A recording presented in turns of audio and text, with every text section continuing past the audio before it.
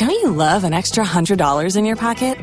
Have a TurboTax expert file your taxes for you by March 31st to get $100 back instantly. Because no matter what moves you made last year, TurboTax makes them count. That means getting $100 back and 100% accurate taxes, only from Intuit TurboTax. Must file by 3/31. Credit only applicable to federal filing fees with TurboTax full service. Offer can be modified or terminated at any time.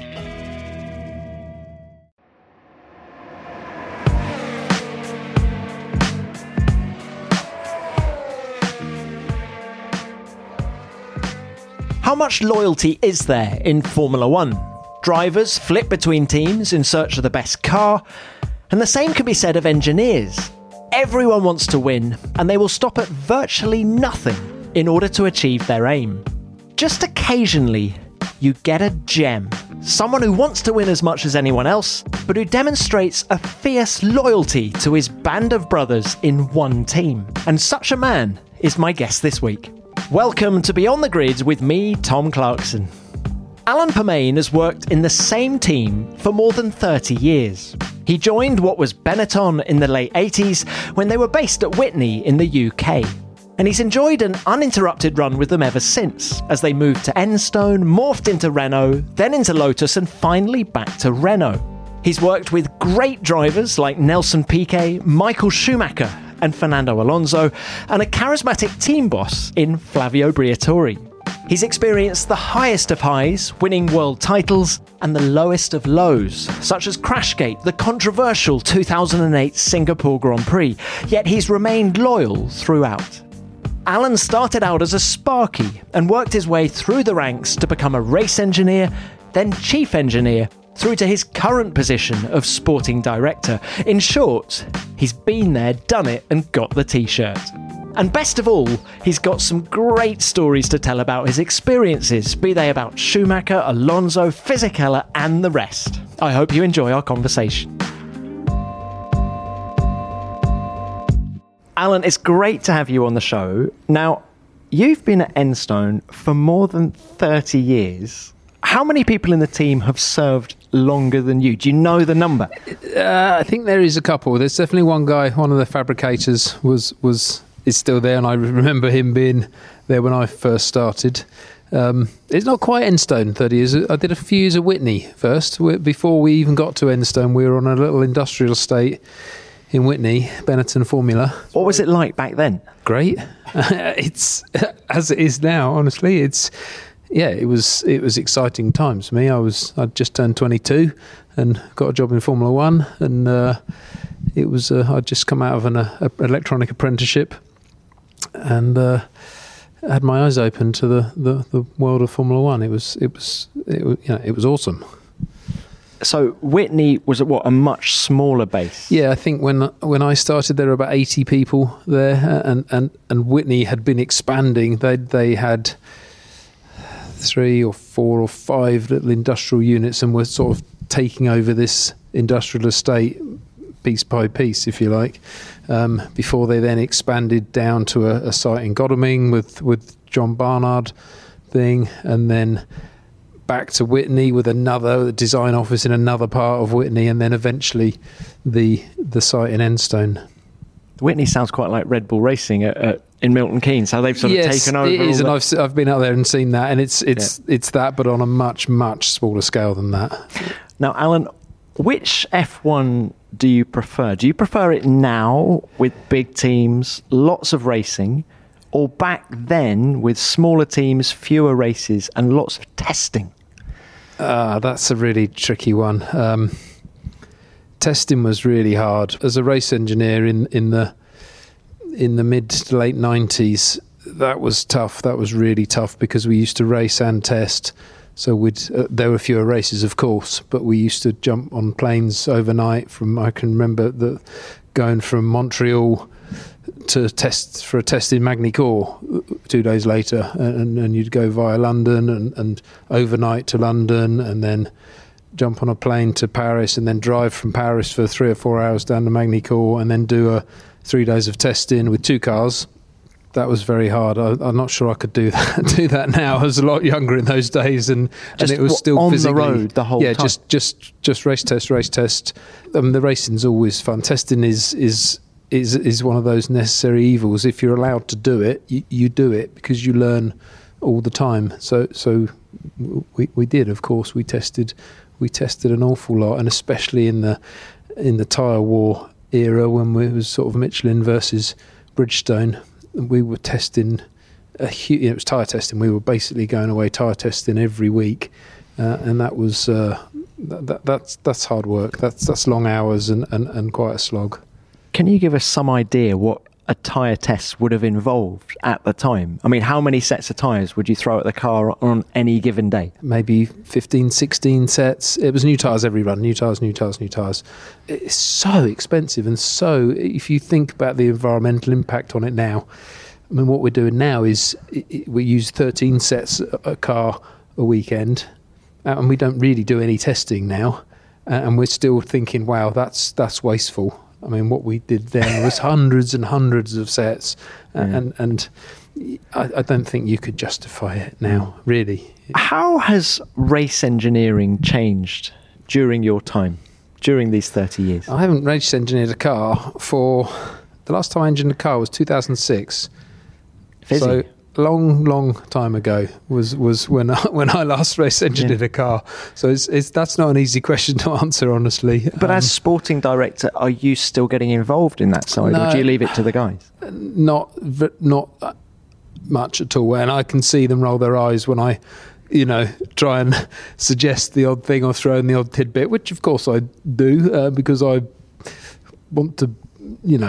That's a very enjoyable. That was a great part of my career, being a race engineer, and I still miss it. That was certainly one of the highlights. It was being a race engineer and learning how to be a race engineer was one of the great parts of it. But it's changed so much now. I couldn't begin to set a car up now at all, and so much of it is there's so much more detail on the aerodynamic side, on the cooling the brakes. That there's sheets and sheets of how to what specifications of drums and ducts and all that sort of thing, and how to so you're not just cooling the brakes now, but you're heating the tyres. There was none of that in my day. You only thought about the brakes. You didn't really think about what the effect of that would be on tyre temperature or anything. That's far more recent. Do you think there's too much data now? Is there less reliance on the driver-engineer relationship? I don't think so. That hasn't changed. That's one thing I don't think has changed at all. Yes, there's a lot of data. Whether there's too much or not, I don't know. I don't think so. I think that's just a natural progression of where the world is. There's just more data everywhere. But the engineer and the driver relationship is, I would say, exactly the same, almost identical. They're still between them trying to carve out the best setup for the car and extract the absolute most lap time that car is capable of, and that is the engineer's role, and that hasn't changed. And then, there's more people. We have a tyre engineer at the track now. We have an aero engineer at the track now. We certainly didn't have those in my day. There's an ops room now with full support of on a Friday. There's 30 odd people there as well looking at stuff, and that wasn't there. But the goal.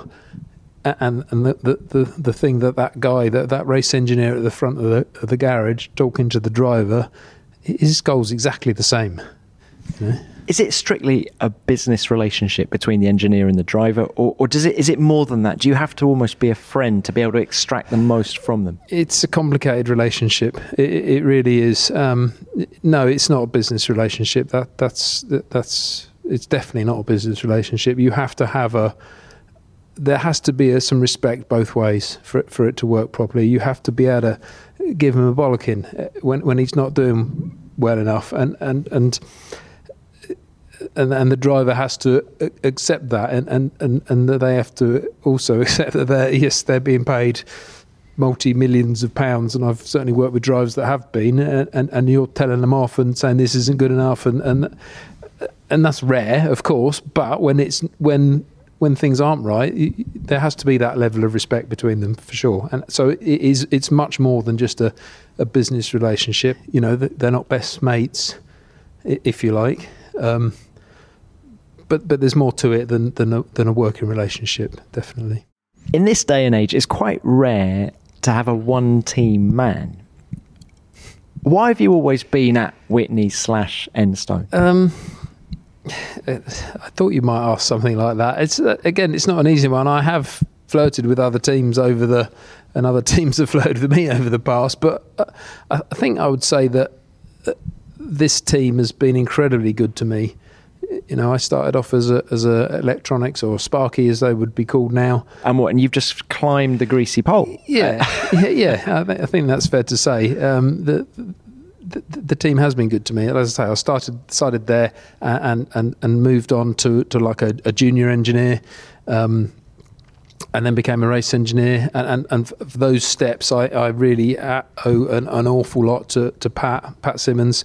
He taught me how to run a car, how to engineer a car, and he was one of the best, certainly, that I've seen or worked with. He was really good, and that gave me a really good grounding and on how a car worked and what made it go fast and the things to focus on and that sort of thing, and also the finer points of dealing with is the wrong word, but working with, let's say, people like Flavio and drivers and stuff. So Pat employed me to start with. Pat Simmons and Pat Fry interviewed me back in 89, back in 88 actually. They interviewed me and gave me the job, and then Pat helped me to be, although Ross was technical director at the time, it was Pat that was, I'm sure, behind it all. Gave me a job as like a junior race engineer. I can't even remember what the title was, and it ended up being a little bit of a engineering dog's body to start with, but then sort of again Pat took me under his wing and I was kind of his assistant race engineer. And again, that was in the days before there was a great support network. The race engineer did everything, and we didn't have it. There wasn't even such a thing as a performance engineer in those days. So I was like his assistant, if you like. Do you value loyalty? Do you think you'll spend the rest of your F1 career at this team? Honestly, I don't know. What I want to do is win with this team, and ask anyone there. Ask Cyril. He knows how passionate, how competitive, and how frustrated I get when things don't go well. So I don't want to just say, no, I'm just here until I retire. Absolutely not. What I want to do more than anything is win again with this team. That would be that's what I want to do. And at the moment, you'd say it's absolutely going in the right direction. Well, let's talk a little bit more about that. Cyril, back in 2016, talked about a 5-year plan to get you winning, which takes us to now. Has it been a little bit harder to get back to the front than you guys were expecting? No question of that. It's incredibly difficult when you're faced with the sort of steamroller that is Mercedes at the moment, and I think now that there's no doubt, of course, that we've struggled with both chassis and engine for a while, and driver. We've got ourselves an absolute top line driver at the moment that's helping things. But it's taken a little while to get the engine to where it is, or the power unit to where it is, to get it performing well, to get it reliable. It really is there now, and that isn't anything we can look back on and say we're being beaten because of that. It's very decent, that's for sure. And the rest of it is down to getting the chassis where it is. But it's you're going up against those two teams, the Red Bull and Mercedes, are incredible machines. And if you look back at how they've been funded, and you can't just keep going on about money, but if you look back at who's had the most money and who's won the championship over the last 20 or 30 years, you probably see a very strong correlation. So when you look at Mercedes, what one thing stands out? What makes them so strong? Is there one thing where you go, we need to be more like that, or do it like that to beat them? It's too big for one person to be able to say, that's what we want, and that's why you need the right people in aerodynamics. You need the people that know what they're doing there in vehicle dynamics, in all, in design, a strong technical director. In all areas, you need that. It's people. I'm sure that's what's helping them a lot, is their continuity. But it's not just that. It's their facilities and their ability to throw money. A lot of people talk about Formula One teams being efficient and that sort of thing. I don't think that the big teams over the past years, efficiency isn't where it is. It's doing everything and then picking out what actually makes the car go fast. So you're doing absolutely as much as you can development wise and trying all sorts of different things, and then taking what's good, rather than a smaller team like us looking at some design studies and stuff and saying, okay, that's going to work, we need to do that sort of rear suspension because that's going to make the car fast, or these particular aero parts, and concentrating on that. I don't know for a fact, but I'm sure to spend the sort of money that we think those teams have been spending, you just do everything, and you have that many people that you can do everything, and then you take what works. And how much better is something like the power unit? Because you had it in 2015. Was it light years better than what you've been using before?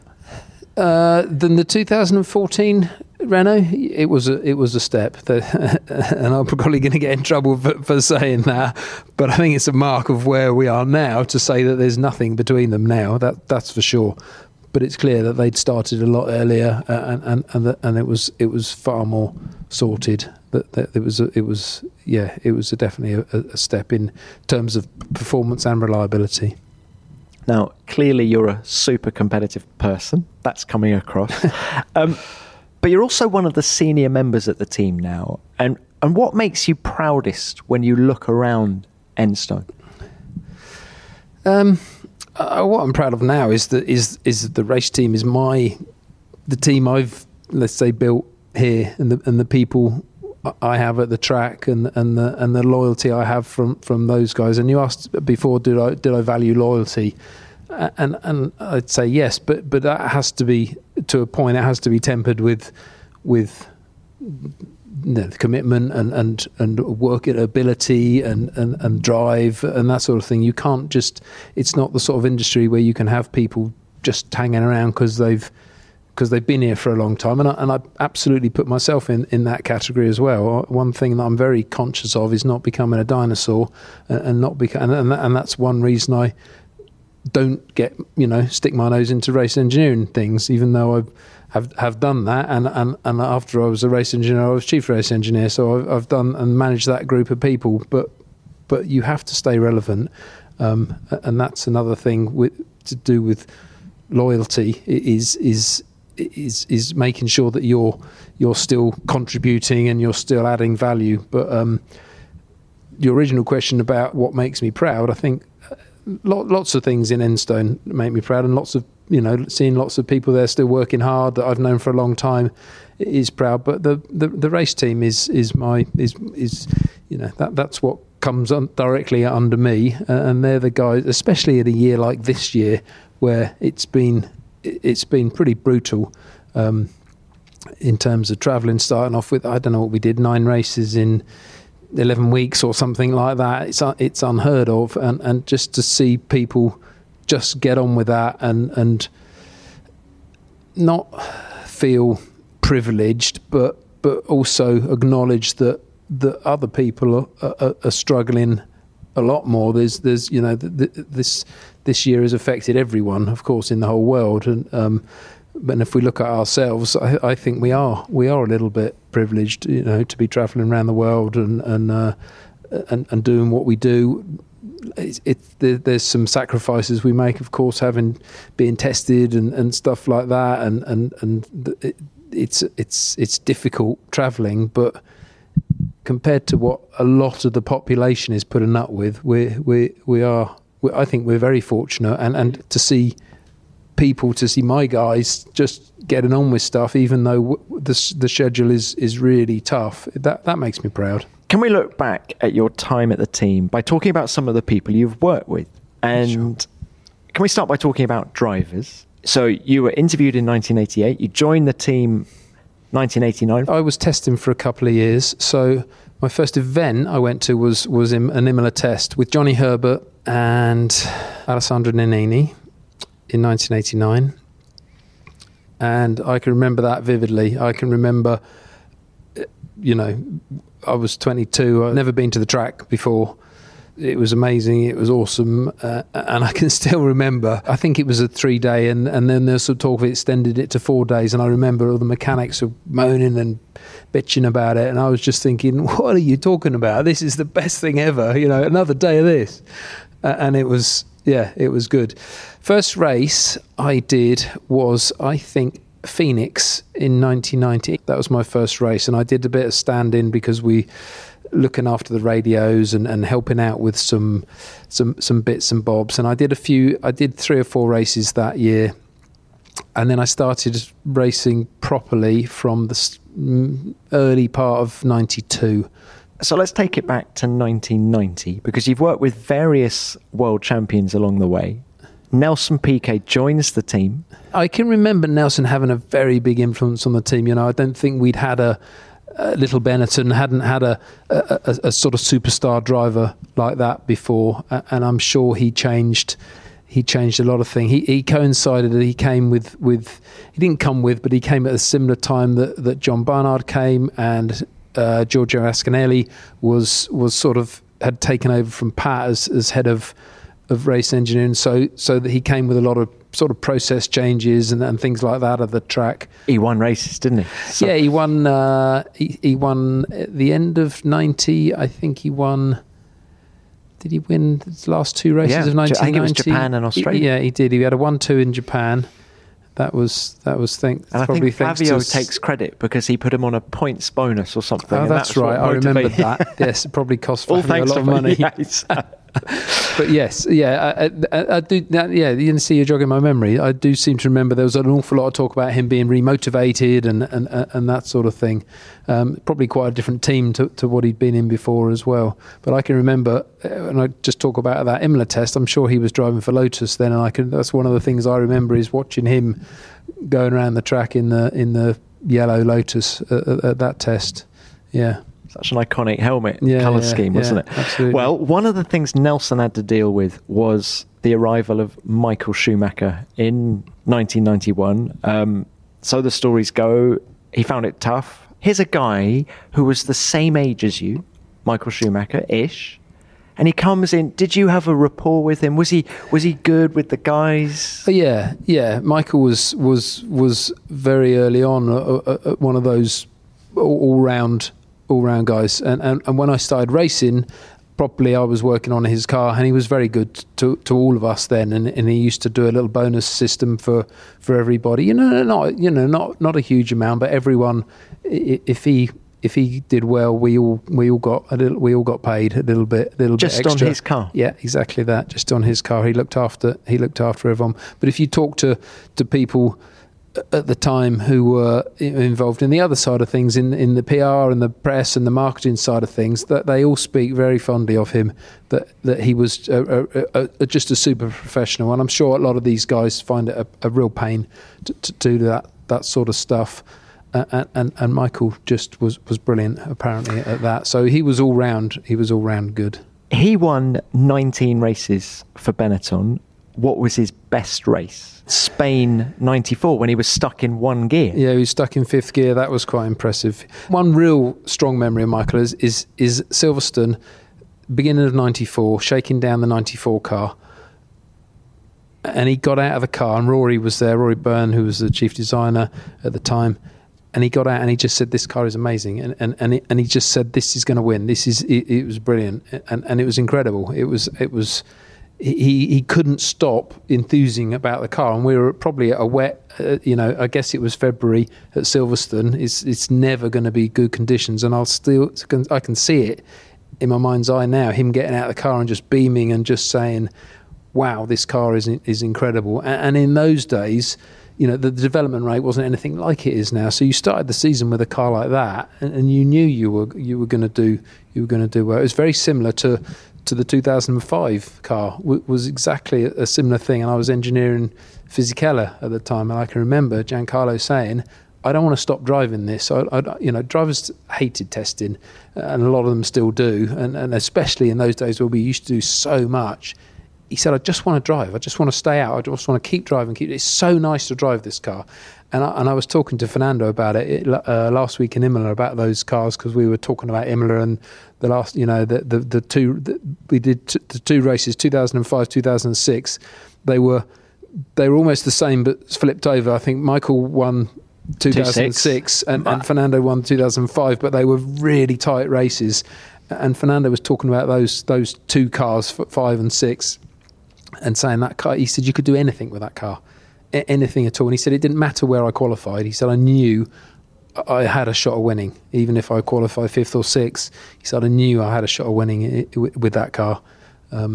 So that's a memory of Michael that really stands out. Another one was that really stands out of that era was Suzuka 95 winning the Constructors' Championship, because we'd with all the shit that had gone on in 94 with disqualifications, fire, it should have been a fantastic season for us, and we did win the Drivers' Championship. Of course, marred in controversy, but getting chucked out of Spa because of the plank, and then getting chucked out of Silverstone because of the overtaking on the formation lap and then the black flag. The whole thing was a bit sour, and to win the Constructors' Championship, I still remember that for a very long time was my best race ever, for a very long time. That 94 season, what was the vibe like in the team when you kept being knocked back whole time? It was tough. It was very tough. Would you say that was your toughest season in Formula One? I don't know. I've never really thought about it in those sort of terms, honestly. I can just remember just thinking it just felt unfair at the time, and I'm sure there's a lot more to it than meets the eye. We've just had an indication, actually, that car number 5, that's Michael Schumacher, has got to do a stop-go penalty. Schumacher is going to be black flagged. What is happening to Michael Schumacher? Because his team are obligated to tell him that he's got to come in. He either hasn't seen that black flag or ignored it. And that means that Schumacher's race is over. He will at some point have to come in, and in fact, the more he goes on, the worse this situation gets, because he's black flagged. It's the end of the race. It just felt harsh what they were doing, and we were naive for sure as well. So to give Michael a penalty in Silverstone for overtaking on the formation lap, that's harsh. But then ignoring the black flag when we got a penalty, didn't serve the penalty, then had a black flag, that just compounded things, and it wouldn't get to that stage now.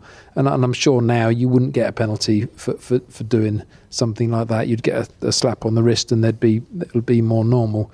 And the plank thing, I can remember that it was almost one of the first races after the planks were introduced, and part of the and I think I'm right in saying this, and I'm sure someone will correct us, but the plank had to measure more than 9 mil. It had to be nominally 10 mil, and if it was less than 9 mil, you were out. But because it was early days, they then said, well, we'll allow that at the point, but it must weigh, it can't weigh less than 90% of its original weight, sort of thing. And I know it did there, and I know that did, and we still got chucked out of that race. And that felt harsh. That felt really difficult to take. Feels like you remember it like it was yesterday. Yeah, those sort of, there are little things like that I do remember, because it felt like we had the best car by a long way. After the tragedies at Imola that year, did the intensity drop in any way inside Benetton? No, not at all. Absolutely not at all. After that terrible weekend, the cars were hacked about, and downforce was reduced, and I'm sure that car didn't retain its competitiveness. Let's not forget that Senna couldn't beat Michael. He beat us to pole every weekend, but we beat him in those first 3 races. I think it was 3. Those first 3 that year, Michael beat him in the race.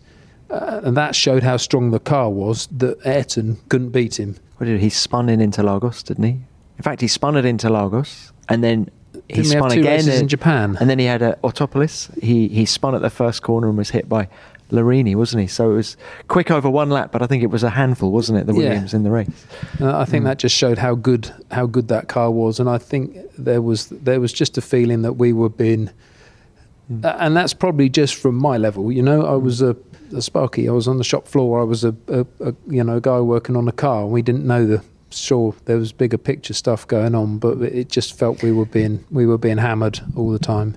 Which was the best season, 94 or 95, just purely from how the team was functioning, how Schumacher was driving? I mean, you've talked about the Constructors' Championship. Right? 95, definitely. And we changed from the Ford to the Renault engine, and that was like a massive eye-opener to us as well.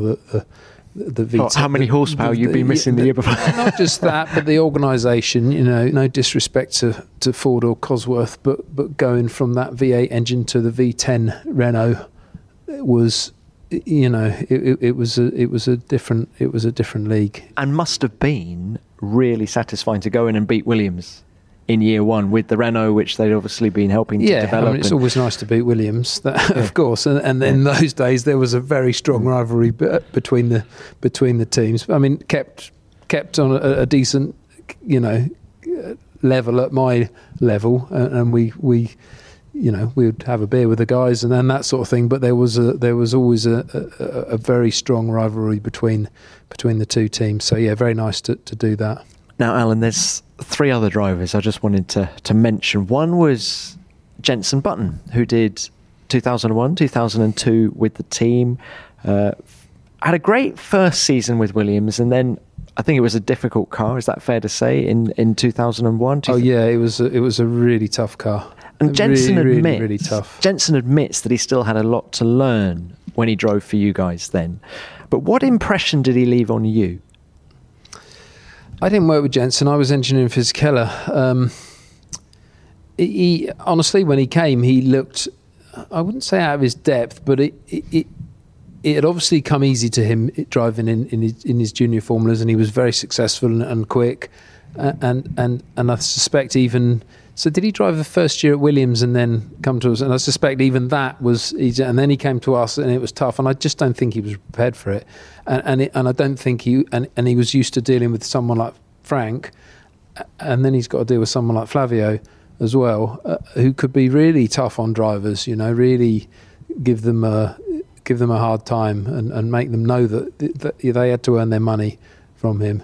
And I don't think he was prepared for that in any way, Jenson. And I think that was from what I can remember at the time, I can remember that being looked like it was a shock to him. But 2002 was a much better car, right? Jenson had 2 4th places that year and nearly finished on the podium in Malaysia. You've got a far better memory than I have. I remember those first years of the 2001, 2002 and 2003 being all being quite tricky. The cars being, yes, they improved, and 2001 was by far the toughest year, certainly on the chassis engine combination. We were absolutely nowhere. We were qualifying right at the back. In fact, I was engineering Giancarlo, and he made a very rash statement at the start of the year. He'd always said that if we win a race, he'd buy a Rolex for everyone on the car. And in 2001, the car was so bad, and we were qualifying on the back, and I think Jenson was qualifying on the back row, and it was like our badge of honour that we wouldn't qualify on the back row. Anyway, we badgered him and said, "Listen, we're not going to. It's impossible to win with this car. What about? Why don't you say if we get a podium, you buy us a Rolex?" Which he agreed to, and of course in Spa he put it on the podium, and bless him, he did. He bought everyone on the car a Rolex, and wow, there's still some people there today, and who of course still have them and still wear them every day and still fondly think about it. And that was quite a gesture. What a great story! Yeah, it was a surprise. Very cool. Yeah, it was to get that car on the podium. We needed several things to go our way in that weekend in Spa, but that was a tough car. You've mentioned Fizzy a few times now, so let's talk about Fizzy. He did 2 stints at the team. Yep. 98 to 01, and then 2005, 6, 7 as well. How good was he? He only won a couple of races for you guys. Yeah, he was very good. He on his day. Yeah, absolutely. He was good. He was a great driver to work with. I loved working with Giancarlo. We got on very well. We I guess we learned a bit together. I think what was a shock to him was when Fernando came, or when they were put together in 2005, that he couldn't beat Fernando, and I think that was tough for him to take, because he'd pretty much been on top in that first stint. So there was 4 years I think we did together, the finishing with that tricky car in 01. But we'd been on the podium many times before. He was a bit of a Canada specialist. He was always seemed to be on the podium in Canada. Monaco was always kind to us. Why was he so good in Canada? You're absolutely right. I don't know. I don't know. He was one of the drivers. When I said earlier you had to have this little bit of respect for him, and he would lose a bit of focus in the race every now and then. And he was one I would have to say, concentrate, just stop.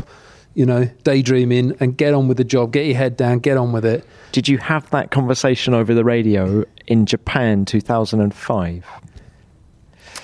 Remember, he got overtaken by Kimi on the last lap. No, I don't think so. I think that was Kimi just in a quicker car at the time, was just faster than him. I don't think he wasn't particularly not concentrating or anything like that. It was a shame, but I think Kimi had come from the back, hadn't he? I think 17th. Yeah. No, I absolutely don't hold that one against him at all, Giancarlo. How had he improved from the first stint to the second stint? That's not an easy one to answer, because the second stint we had this car that was just incredible. The 2005.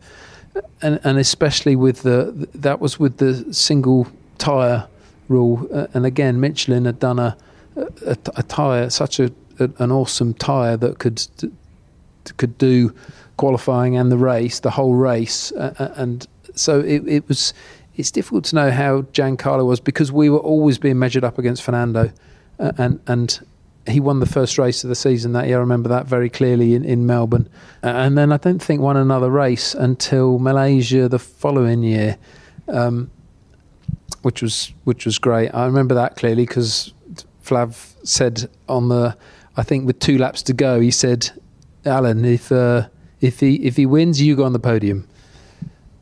And which was really, a fantastic gesture, and what an experience that was. But I think we were just trying to beat Fernando the whole time, and of course Fernando is exceptional and was just that next level that we couldn't do, and any time. I'll tell you one thing about Fernando. Any time we were quicker, which was very rare, Fernando really, it got to him, and he would work that bit extra harder. So it wasn't often it happened. I think Indianapolis one year we were quicker than him, and you could see the frustration in Fernando and the determination come out in him that he just refused to be beaten, if you like. But it was those times of few and far between. What is the most impressive attribute of Fernando Alonso? It's his speed. Honestly, it's. I haven't worked. I didn't engineer Fernando ever. I suspect I did a test or something once or twice. His adaptability as well was incredible. So in 2004, I was engineering Truly. We did get the better of him once. Then we won in Monaco. That was a great weekend. That was my first win as a race engineer. That was pretty special. But Fernando had this way of driving that car where he would really hammer the front tyres to make however the tyre car combination was. He would have this really sharp turn in and use that somehow to stabilise the car, and was very tough on front tyres. And we had refuelling in those days, so multiple stops were common. And I remember saying to Giancarlo at the start of 2005, I remember exactly where we were, sat in the canteen in Enstone, thinking, we're going to get this bloke, because we got one tyre for qualifying in the race. There's no way he's going to make that. We're going to figure out a way. And Fernando just overnight changed his driving style completely to cope with that single tyre rule, and all of a sudden was super gentle on the left front tyre and didn't hammer it. So I think adaptability is one of his key strengths. Of course, he's phenomenally quick, but I think adaptability and just having dealings with him again since this summer, in preparation for next year, is his attention to detail. It's incredible, and just questions, and can we do this, and why didn't you do that, and just all sorts of things coming all the time, non-stop. So that's going to be a good year next year. Well, how excited are you to have him back? Yeah, definitely. Do you feel the whole factory's got a buzz about it because he's coming? It's difficult to say, because the factory is in COVID times is difficult to. It's not.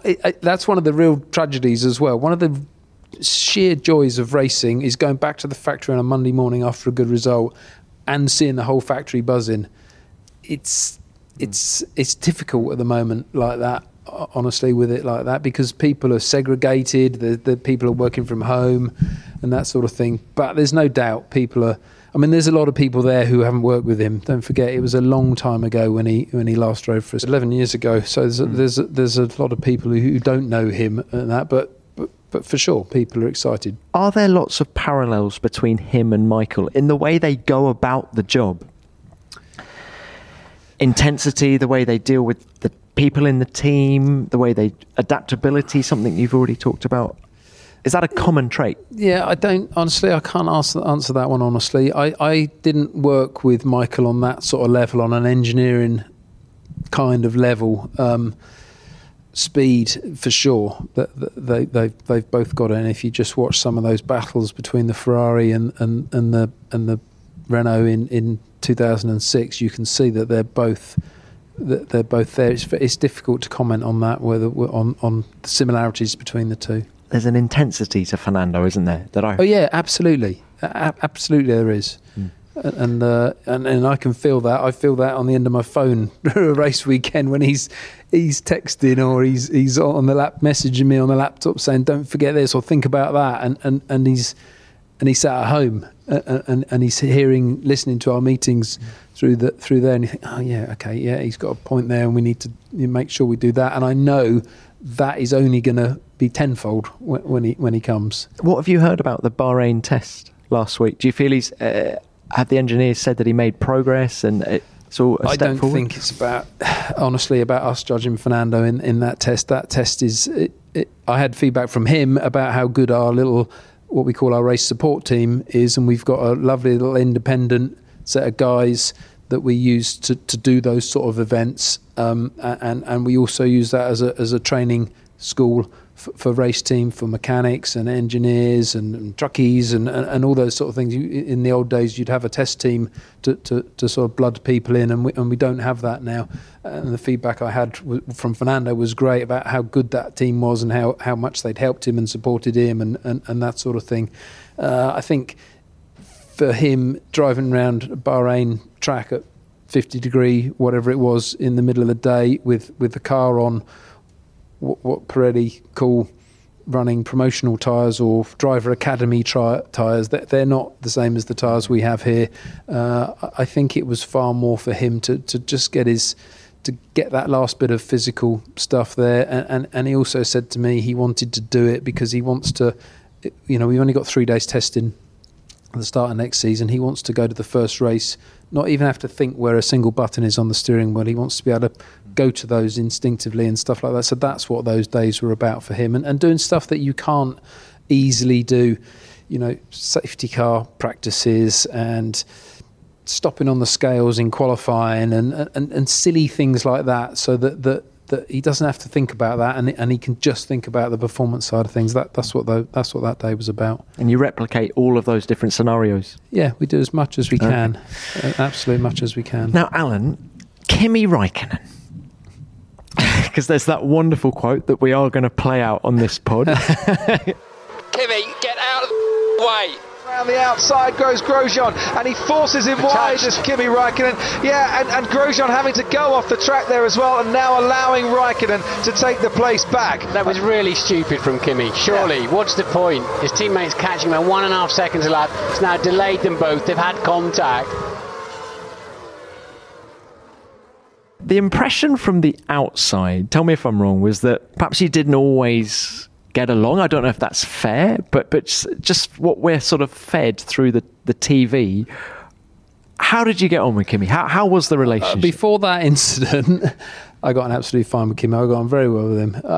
This image he gives you guys is completely cultivated, I'm sure. He because he doesn't like doing media and stuff like that. He's really just completely normal, chatty. I can remember Kimi phoning me during Christmas week one year just to say, hi, how are you? Happy Christmas. How's the family? And that sort of thing. And just completely that his public persona you'd think was completely out of character, but wasn't.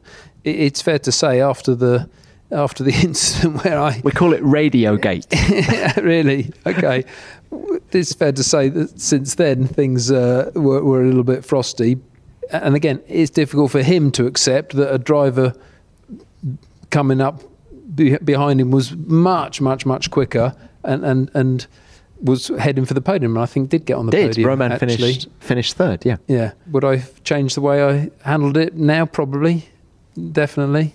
But I think at the time there was a frustration there. There was a feeling that Kimi was being selfish and wasn't putting the team where he could have put the team, and so that's where that came from, and that's history.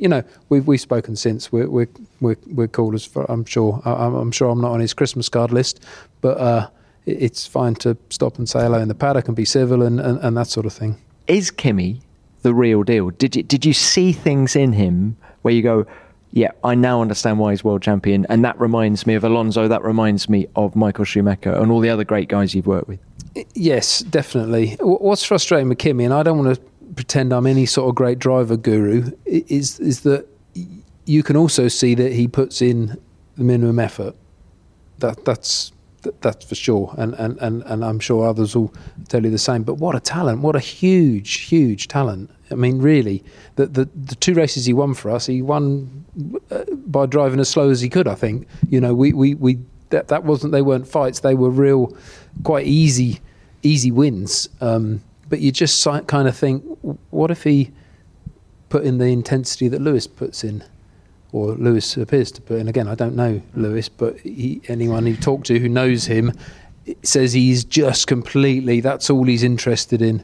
And that definitely wasn't the case with Kimi. And that's and maybe he can do it no other way. And I got that isn't, and that's not me being wanting to be negative about him. That's how he deals. But there's a little bit of a, what if he, how many world championships could he have won? Does it also make you think, what if, about that 2013 season? Yeah, definitely. Had Fernando Alonso Fernando said to me in 2014, he said, if I was in your car last year, I'd have won the championship. That's what he said to me. And again, that's one of those little things that sticks in your head. It was at an airport check-in queue somewhere, and he said I could have won in that car. I mean, it was a good car. I mean, the Red Bull was really something else. So it was, and especially Sebastian in the Red Bull. That was, they were untouchable. We did manage to beat Mark a couple of times, but not Sebastian. We couldn't get close to him. But Fernando thinks he could have won in that car. Well, there's like 5 world championships that Fernando came so close to. Yeah, exactly. Yes. Another guy, Robert Kubica, raced for you in 2010, 3 podiums. Fun enough, you also tested him after his crash when he came back, didn't you, at Valencia? Yeah. Was Robert right up there with the best of them pre-rally crash? Yes, undoubtedly. Yeah, he was. He is another. Just lives and breathes. There's nothing else at the time of driving Formula One and winning and doing well and thinking of every possible thing he can think of to make the car go faster and to do better. He was super impressive. Just seeing your body language then makes me think, did you really enjoy working with him? Yeah, absolutely I did. I remember a lap in, and it was a tragic race because the flipping wheel fell off on the first lap or something. We hadn't tightened the wheel up properly on the grid, but he qualified in Japan one year, and I think he qualified second or something like that in that car. But he got out of the car and he was completely white and shaking. And he said, I can't even talk at the moment, and he had to go and sit and sit down for a while and calm down. He said, I've never done a lap like that. I never put that sort of effort in to a lap before. And I don't know if he'd scared himself or what he'd done, but he can be quite an emotional guy, Robert. And when we tested him in Valencia, he did a similar thing. He got out of the car after the day's running and just went off and sat on his own for a bit to just, I don't know if it's because he couldn't talk or he just wanted to just absorb it, but he just sat quietly for a bit and then came in and had a chat, and I think that was quite an emotional day for him to get back in the car in Valencia.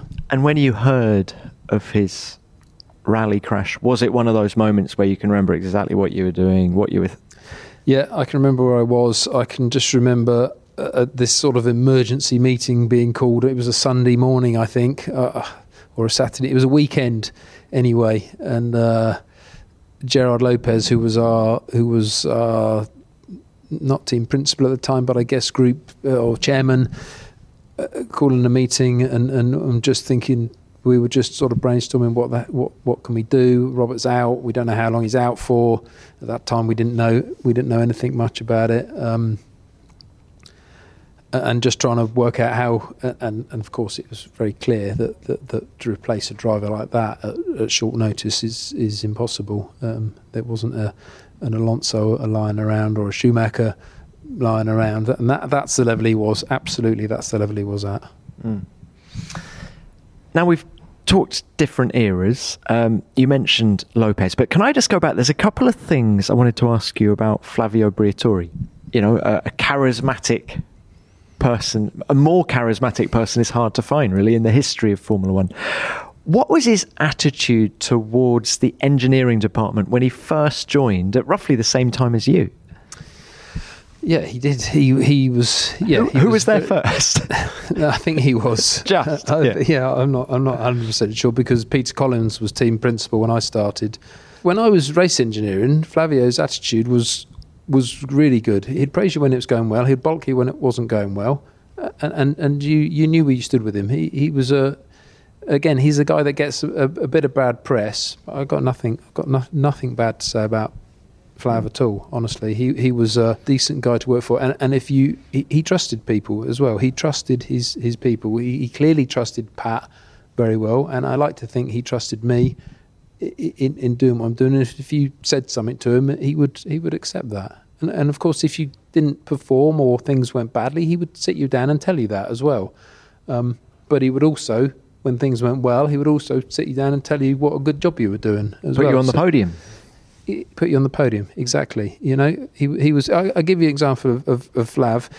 Many years after all the Crashgate stuff had happened, we were on the grid somewhere, and I think it was in the some of the sort of dark days of Lotus when things were going really badly, and he happened to be there, and he said, "How's it going?" And, you know, it's okay, and blah blah blah. And there was a lot of talk about the team folding up and that sort of thing, and he said, if you need a job, give me a call, I'll give you a job. That was Flavio. He had I know he's got his loyal, trusted people and people that still work for him now that worked for the team, and I'm not saying I'm one of those, but he's a good guy. He spent a lot of time bad-mouthing technology and all the sort of expensive stuff that he claims the fans don't care about. But that being said, did he give you the tools that you needed? Yeah, if ever you needed something tech that he was bad-mouthing, he would get it for you. If you go back and if you take my previous comment that the best funded teams win the championships, if you look back at what we had in 2004, 5 and 6 in terms of funding, I imagine we were right up there with anyone else. And he made sure we had what we needed to go racing. And was he a passionate racer? Oh, yeah, absolutely. It hurt when you lost, and he revelled in the success. Yeah. Can you compare? I mean, I appreciate the Schumacher era was early in your career, but can you compare 1994-95 and that sort of winning streak then with 2005-2006? 2005 and 6 felt like racing. They felt like we were in a dogfight. We were absolutely fighting McLaren one year, fighting Ferrari the next year, and it was just about flat out racing and flat out development. It didn't feel like there was any politics or anything like that. We were just trying to go as fast as we could and not, make sure the thing didn't stop. I think that felt more pure, honestly. How different was the vibe, certainly technically, when you had in the 90s Ross, Brawn, Rory Byrne, Pat, to the 2000s when you had Bob Bell, James Allison, Pat? Different vibe or similar people? Did they go approach the business in a similar way? Bob and Ross are not dissimilar. I'm glad you mentioned Bob, because I talked a little bit about Pat. Bob is another one who has been a real guiding light through my career, I would say. And Bob is always there, always has been there to as a sounding board or just to talk to, or he would come and in his own way give a little bit of advice and things like this. Bob has been, I had lunch with him last week. We snuck in a pre-lockdown lunch, and he's been a huge influence on my career. I do remember that after all the horrors of 2009 and the whole Crashgate stuff, that Bob absolutely stepped up and really took over the team. There was two of them. There was Bob, and there was a guy on the French side called Jean-François Cobet, who was a marketing guy, and I remember being incredibly impressed when all that happened and we kind of lost our way and lost our leadership and everything, and Bob and Jean-François both stepped up massively, and I remember thinking, wow, I'd never expected that, and you saw some real leadership from these people in real times of trouble. Well, how much did Crashgate hurt the team and hurt you personally? Yeah, it was dark days. It was awful. Honestly, it was tough. It was tough going racing, going back to Singapore in 2009 with all the cameras on us. Our title sponsor pulled out. I can remember, Bob was there as a team principal, if you like, but then there was me, and I was sort of chief race engineer at the time, I think, and that was it. That was the race team, if you like. And Steve was still there. Steve Nielsen, of course, was running the sort of mechanics side of things. But on the technical side, suddenly Pat was gone. There was this massive hole, and I was sort of there trying to fill that in. And the long term, it's I don't want to say it's been good for me, because that's the wrong way to put it, but it gave me an opportunity to try and step in Pat's shoes, if you like, to follow in his footsteps. I don't want to say to fill his, to take over from him, because I wouldn't pretend to be able to do that. But forced you to step up. It absolutely forced me to step up. It really did. But yeah, that was not pleasant. Those races then. Now on Beyond the Grid, we love speaking to some of the sport's biggest names about the greatest moments in Formula One history. But new stories are being written every race weekend, and you can follow every twist and turn of the season with F1's Paddock Pass podcast. F1 Paddock Pass is the place to hear the drivers when they're full of adrenaline just minutes after they've climbed from their cars. Episodes are free to listen to and come out exclusively on Spotify 3 times every race week, and you don't need a premium account to listen to them. On Thursdays, Will Buxton previews the weekend's action, getting all the drivers' views on F1's hottest topics. After qualifying on Saturday, the drivers relive the fight to be fastest.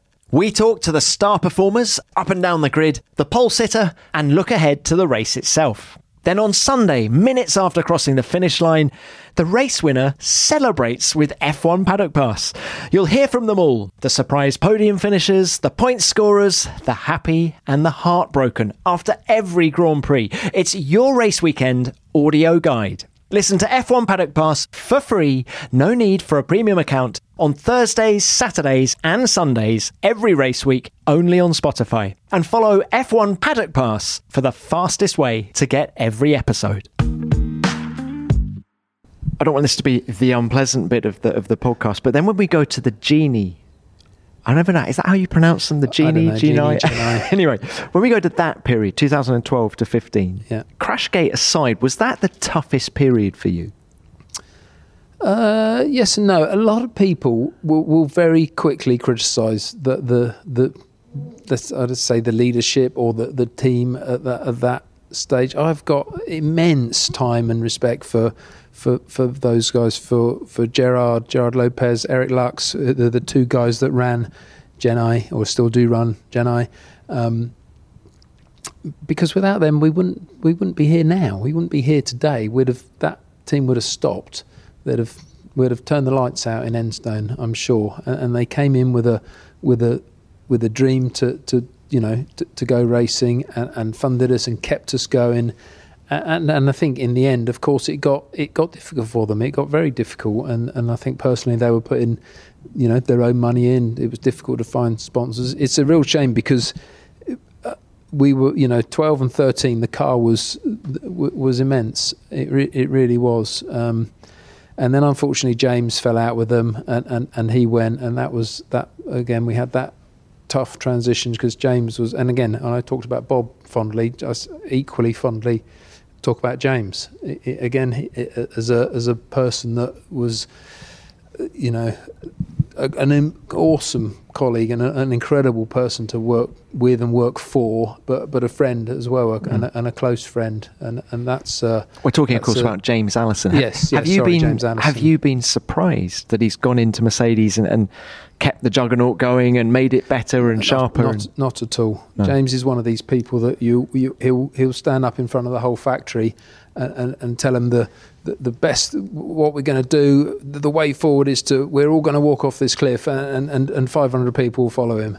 I promise you, he's an incredible leader, and I'm not surprised at all in what he's doing there, what he's done there, what he's doing there, and just carrying on what Bob started back in, whenever it was 2000, whenever 13, 14.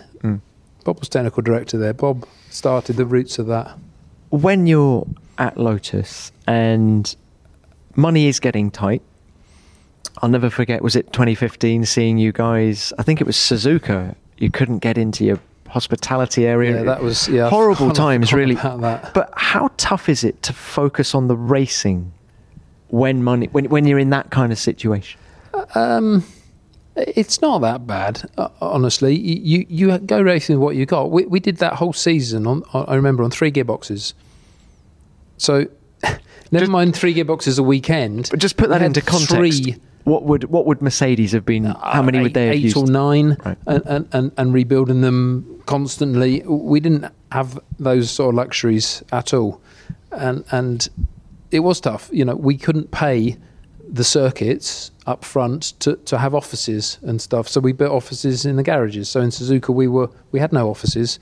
We carved a bit of the garage out and set up in there, and you just got on with it, honestly. And it was difficult. One of the hardest things was for for the guys, for the team, that not knowing if they were going to get paid or not. That was tough, but we always did get paid, and that's again when I have a lot of time for those people. They may have been late sometimes, but we always got our money. They always found a way in the end. I mean, it wasn't easy. It was very, very difficult, and especially if you've got a family and a mortgage and not really knowing when the money's going to land. But it always did. So let's bring it up to the current. We've now got Cyril. You're going to be Alpine. Yep. As of 2021. And one of your drivers next year isn't Daniel Ricciardo. That's a slightly odd way of phrasing the question, I know, but how sad are you to be losing Daniel? Very sad, honestly. He's very cool. He's in and out of the car. You don't meet many that are pretty much spot on both ways, and he's done a great job in building a very strong team around him. In terms of engineering and his mechanics, his people in the garage. There's you can tell, and pre-COVID, when he would come to the factory and the whole team would be gathered in the race shop, you can tell there's just love from everyone for him. And I think other drivers have. I remember Nico. Nico had been with the team for a while, and it was well loved. And Daniel coming along and just hanging out in the garage with people, and I sure Nico thought, well, what's this guy, why is he doing that, or what's this guy doing? And not that it was essential to do, but he did it because he enjoyed that sort of thing, and that builds a strong team, just hanging out with his guys and chatting and that sort of thing. And is the real deal when it counts as well inside the car? Yeah, clearly he's on a there's not many of them on the current grid, and I I'm only speaking from what I see, the same as everyone else sees. Okay, I see a little bit more of Daniel, but there's him, there's Lewis, there's Charles, and there's Max, and I don't think that those four are a different level. I don't want to. It's no disrespect to Esteban, but he's just that half a tenth, 1/10 behind.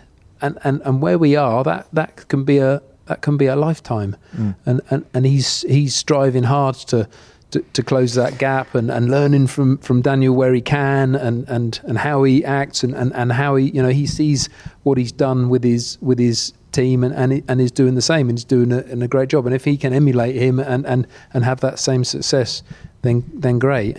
Do you think Daniel's been surprised by the progress you guys have made in 2020? Oh, I'm sure he has. I tell him every week it's not too late to change his mind. Seriously, I do. And of course it's tongue-in-cheek, and of course I know he can't change his mind. And of course he doesn't even pretend to say that he would even consider it, because out of respect to his new team and all that. But who knows if this had been a normal season and you weren't, people weren't making their minds up about team changes before we'd even really turned a wheel, who knows where we'd be now. But we are, so we just have to deal with that, and without that we wouldn't have Fernando back. So one door closes, another one opens for the team, if you like. And then throwing it to 2022, Fernando Alonso's big on saying that it's a 2-year project for him. Yes, he wants to get results in 21, but it's all about 22. How confident are you that 22 is going to level the playing field and you guys can be genuine challengers? I think level the playing field is going to be a stretch, honestly, because don't forget these big teams, they've got these resources. Yes, we've got a cost cap, and that is going to help. That is going to make a very, very big difference, in terms of the people you can have. They won't be able to have 1,000 people working on a chassis. You just won't be able to afford that number of people. But don't forget all the investment and the capital expenditure they've done over the last 5 years. That's all there. That's all still there, and that's all still, the rigs and dynos and all that sort of stuff is still there. I'm very confident about our 2022 car. I've seen some things about it, some things about the the layouts and that sort of thing. We're feeling quite bullish about it, let's say. You guys have been ramping up the facilities as well. Yeah. If you compare the Enstone of 2020 to the Enstone of 1992, I mean, it's not the same. It's not the same place at all. And you talked a little bit. We talked a bit about Whitney growing and Red Bull growing. Well, Enstone's done the same. There's several. There's many other buildings now. There's a wind tunnel. There's that we want to make even bigger. There's R&D buildings. There's huge, great machining buildings that are, where we've got these fantastic machines that I wouldn't even pretend to know how to, how they operate and stuff like that. So Enstone is, yes, it's much bigger, but I still don't and I don't want to, again, it's not an excuse. We're not at the level of those teams. We haven't been spending 300 million a year or whatever they've been spending for the last 5 or 6 years. We've been spending half of that, but we are confident. We are looking forward to then. We talked about Fernando, and it's interesting that he was, I won't say writing off 2021, but he's definitely, since seeing the last few races, it's clear that this car is capable. Daniel Ricciardo for the first time since 2018, and Monaco is going to get back onto the podium. Renault are going to see one of their drivers on the rostrum for the first time since 2011. Is that a podium? That's a podium. Yeah, nice shot, mate. It's a podium, Daniel. Thank you. Awesome shot, mate. Oh, finally. Persistence pays off. When he sees Daniel doing that in the car, I'm very sure he knows in himself he can do better than that. So that's his benchmark. That's the minimum he's going to do in it, is what Daniel's doing in it. So he's excited. It's been on the podium a couple of times, and I'm sure he thinks he can do even better. Do you think with these 2022 rules, we're going to see less innovation in Formula One? Are they that tight? I don't think so, because we'll always find a way to innovate, to do things. I think what they want to do is kind of peg that innovation back a little bit, so that if you do something, they can reverse it a bit quicker. But I don't know. I'm not necessarily sure that they'll. There's no way that I don't know how many there is, how many guys Ross has got working on that side of things, and of course you've got Nicholas at the FIA, Nicholas Tombazis at the FIA. All very clever guys. Each team's got 100 of those, trying to outwit them. So there will be stuff. There's no doubt there will be stuff. But what I know what Ross wants to do, he wants to make it so that if you get that performance kick on someone, that isn't locked in for the year. He wants to be able to, or it's not locked in for 2 years or whatever. He wants to be able to peg you back. And arguably that's a good. That isn't what your Formula One purist will want, but the fans want to see close racing. There's no doubt they want to see racing. And you're starting to sound like Flavio. But you're look, because there's two bits of tech I did want to ask you about. Do you think we're likely to see something, for example, like forward-facing exhausts, which you had on the R31 of 2011? No, I don't know, honestly. I think Formula One now, that was about aerodynamics. That project, that forward-facing exhaust project, was about aerodynamics, and it was about putting the exhaust flow where we thought it was needed most. It coincided with the change of tyre. I think we went from Bridgestone to Pirelli, and had a different set of circumstances, and you didn't want it to be balanced. You wanted more help at the rear. And then we saw these rear blown diffusers and that's what made the cars really quick and made them really work in those days. That's fascinating. So had you stayed on Bridgestones that year? I don't know. No one will know that, but that's why that car was done like that. It wasn't done for packaging. It was a nightmare, that car, those exhausts. Reliability was tricky with it. It was it was a pig to build. It was undoubtedly heavier, but the theory was the car was, the car before was reasonably nicely balanced. Let's put downforce in the centre of the car and make it go faster. And that's what those exhausts were designed to do. Yeah. And then we had a different set of circumstances in 2011. And we may never see things like mass dampers in 2006. Now, tell us the story about that. It was banned eventually, I think, for being a movable aerodynamic device. Yeah. And I remember you guys, I don't know you, Alan, but I remember Fernando at Monza 2006, off the charts angry, Flavio going completely mad. Anger, proper, genuine anger. I don't know, was that anger with that, or was that anger because he got a penalty for allegedly blocking a Ferrari? It was all going on, wasn't it? I remember that was the year we were in a dogfight with Ferrari, that's for sure. And I remember Felipe getting a 3-second tow around Monza from Fernando and then claiming he'd been blocked, and Fernando getting a penalty from it. If you look now, you only need to look now, see what they're all trying to do. If you got a 3-second tow at Monza, that's what you want. I know that. Fernando was properly angry then. Really, really upset about it. Really upset. But the mass damper, I remember we were testing at Silverstone, and when we ran it and turned, because we could run it locked and then unlock it, and Fernando said, "The car's like a Rolls Royce now." That was his. He said it drives like a Rolls Royce. I remember it very clearly, him saying that. So what were you trying to achieve with it, just for people who don't understand, which I'm one?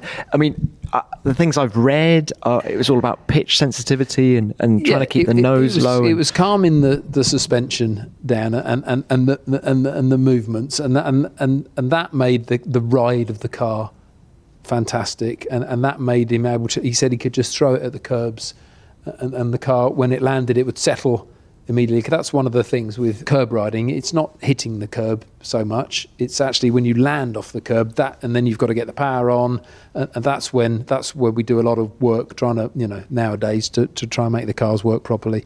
I remember him saying you could just do what you wanted. And of course, that's Fernando with his, off the cuff remarks, but it was clearly a very big advantage. Can you remember how much? Lap of Silverstone? Probably something like 3/10 or something like that. Yeah. A big chunk of lap time to find. God, Alan, I feel like we could talk all day. You have experienced so much in Formula One, but we can't go on all day. We're talking in Turkey, and you've got things like a race to go and do. Yeah, sure. But Alan, just to sum up, a couple of questions. Best car you've worked on in your career? 2005 car. 7 poles, 8 wins. Really? Oh. Fernando's first championship. That was 94 car was also very good, but that as I said before, that season's a bit tarnished. But 2005 car was absolutely superb. Best driver you've worked with? Oh, you've worked with. I know you say you didn't work that closely with Fernando, but I'd say I was chief engineer when Robert was driving. If I can count that, he was good. My favourite driver is Jean Alesi that I've worked with, honestly. And this is going to sound like a bit of emotional nonsense, but he was the first driver I worked with in '97. Yeah, I engineered him in '97, and we had this relationship. When I've said before, we need to have this sort of healthy respect. We were started off fighting and all that sort of thing. And I think, and by the end of the year, I remember clearly we went testing in Monza, and we stayed an extra day or 2 days just testing. And at the end of it, we sort of said, we got a pretty good car here. This has been really worthwhile. And I think we were testing dampers or something really quite laborious and hard work, and put it on pole for the race. So we finished the season well. We're very close now. I would classify Jean as one of my very best friends, and spend as much time together as possible. That's not fair to say, because we live in and sort of breathe in different atmospheres. But I go and stay with him. when possible, and we always we always sit and just talk and chat and spend a day or 2 days just having fun, basically. Why do you think... Oh, we're going off again. Sorry if you have to go. But why didn't Jean have more success in Formula 1? He got only the one win for Ferrari in 95. Yeah, I remember when he came in with Tyrrell. I mean, I can't remember there being so much excitement about a new driver for many years, and never quite happened. No, and it's probably wrong place at the wrong time kind of thing. He should have won a race in our car in... Certainly at least one, 96, I think, in Monaco. He was leading, the rear suspension failed.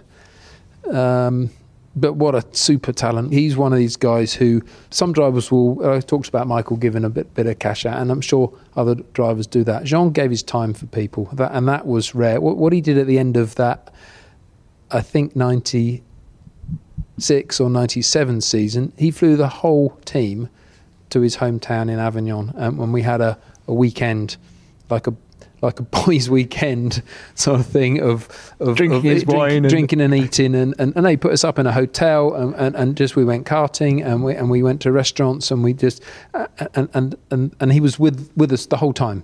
That you won't find that now, I'm very sure, because people are too busy, and people have got other stuff to do, and the season's longer. And there's more races, and people don't get that much downtime. And people also now recognise the sort of the recovery, what recovery does for you, and you know, you need to get away from it, and that. But that's going on a bender with the boys, isn't the way to recover? Exactly, and that was Jean. That still is Jean. You know, he called me last week and was just, this is COVID and we haven't seen each other for ages and it's terrible. And I go and hang out down there with Jonathan Whitty from Red Bull. So the three of us have a couple of weekends a year where we sort of let loose in Avignon at Jean's place, which is great fun. And he's the one driver that I have a huge amount of time for these days. Fantastic. And final question from me is your happiest period in Formula 1? Oh, that is a super question. That's really, really tough, because there's been good, you know, I could say now, honestly, what I do now, I absolutely love my job. And I talked about being privileged, you know, traveling the world and that sort of thing at the moment, while other people can't. I feel privileged that I just love what I'm doing. You know, I really enjoy to be, and I've moved away from the technical side of things now, and I'm in far more a sort of a management role, which sounds a bit dull, but being a sporting director, you know, working with the FIA, working with Formula One, we a year or so back worked very closely with them with Nicholas and with Steve Nielsen from F1 on new regulation, you know, which were the 2021 regulations and now 2022 regulations. That's good, and I get a lot of satisfaction from that sort of thing. But everything's been, you know, good. Being a race engineer is pretty cool. Honestly, it's a fantastic job. I remember going from being a race engineer to being promoted to chief engineer, and being a bit lost and standing on the grid and not having a car to worry about, and you're worrying about people far more than cars, and that was tough. That was difficult. That was a difficult transition. Going from let's say a Sparky to being a race engineer was great, and it really fit with me, and I really loved running a car. But what I'm doing now is I really enjoy.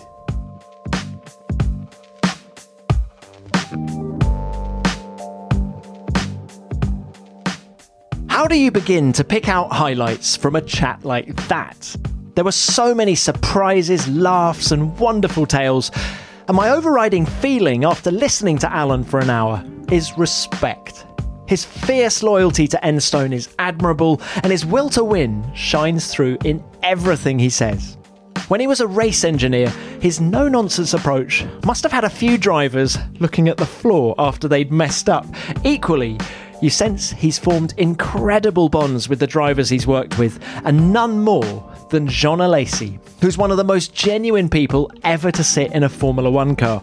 And you shouldn't be surprised that these two are great mates. Many thanks for your time, Alan. It was great to catch up, and let's hope we see Renault back at the very front of the grid before too long. And before we go, let's have our weekly scroll through the virtual mailbag to see what you've been saying about the show. And you loved hearing from Jochen Mass last week. A lot of you commenting on his powerful descriptions of Zolder and Paul Ricard in 1982.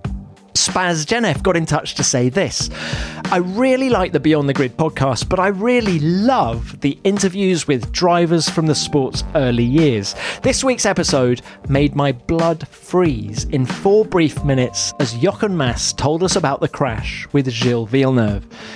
Yes, Spaz, Jochen was so descriptive in his account of what happened.